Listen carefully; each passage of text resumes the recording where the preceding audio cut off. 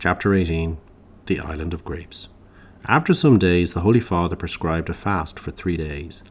Then, when the 3 days were over, a great bird was seen flying near the boat, carrying a branch of an unknown tree. At the tip of the branch was a cluster of grapes of extraordinary redness. The bird dropped this cluster from its beak into the saint's lap. Then Saint Brendan called the attention of his brothers and said, "Look at the meal that God has sent you. Take it." The grapes of this cluster were as big as apples. The man of God divided them, one each among his brothers, and so they had food until the 12th day.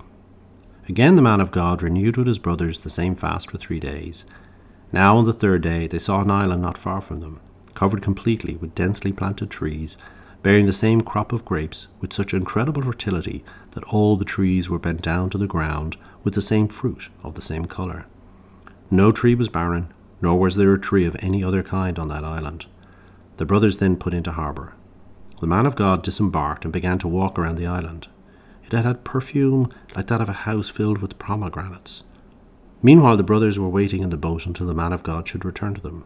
All the while the breeze bore in on them a sweet perfume, so that they were tempted to be heedless of their fasts. The venerable father found 6 copious wells full of flourishing plants and roots of many kinds. He then returned to his brothers, carrying with them some of the first fruits of the island, and said to them, "Disembark, pitch your tent, and refresh yourselves with the good fruits of this land that the Lord has shown us." And so for 40 days they fed on the grapes, and on the plants and roots of the wells. But at the end of that time they embarked, bringing with them as much of the fruits as their boats could carry.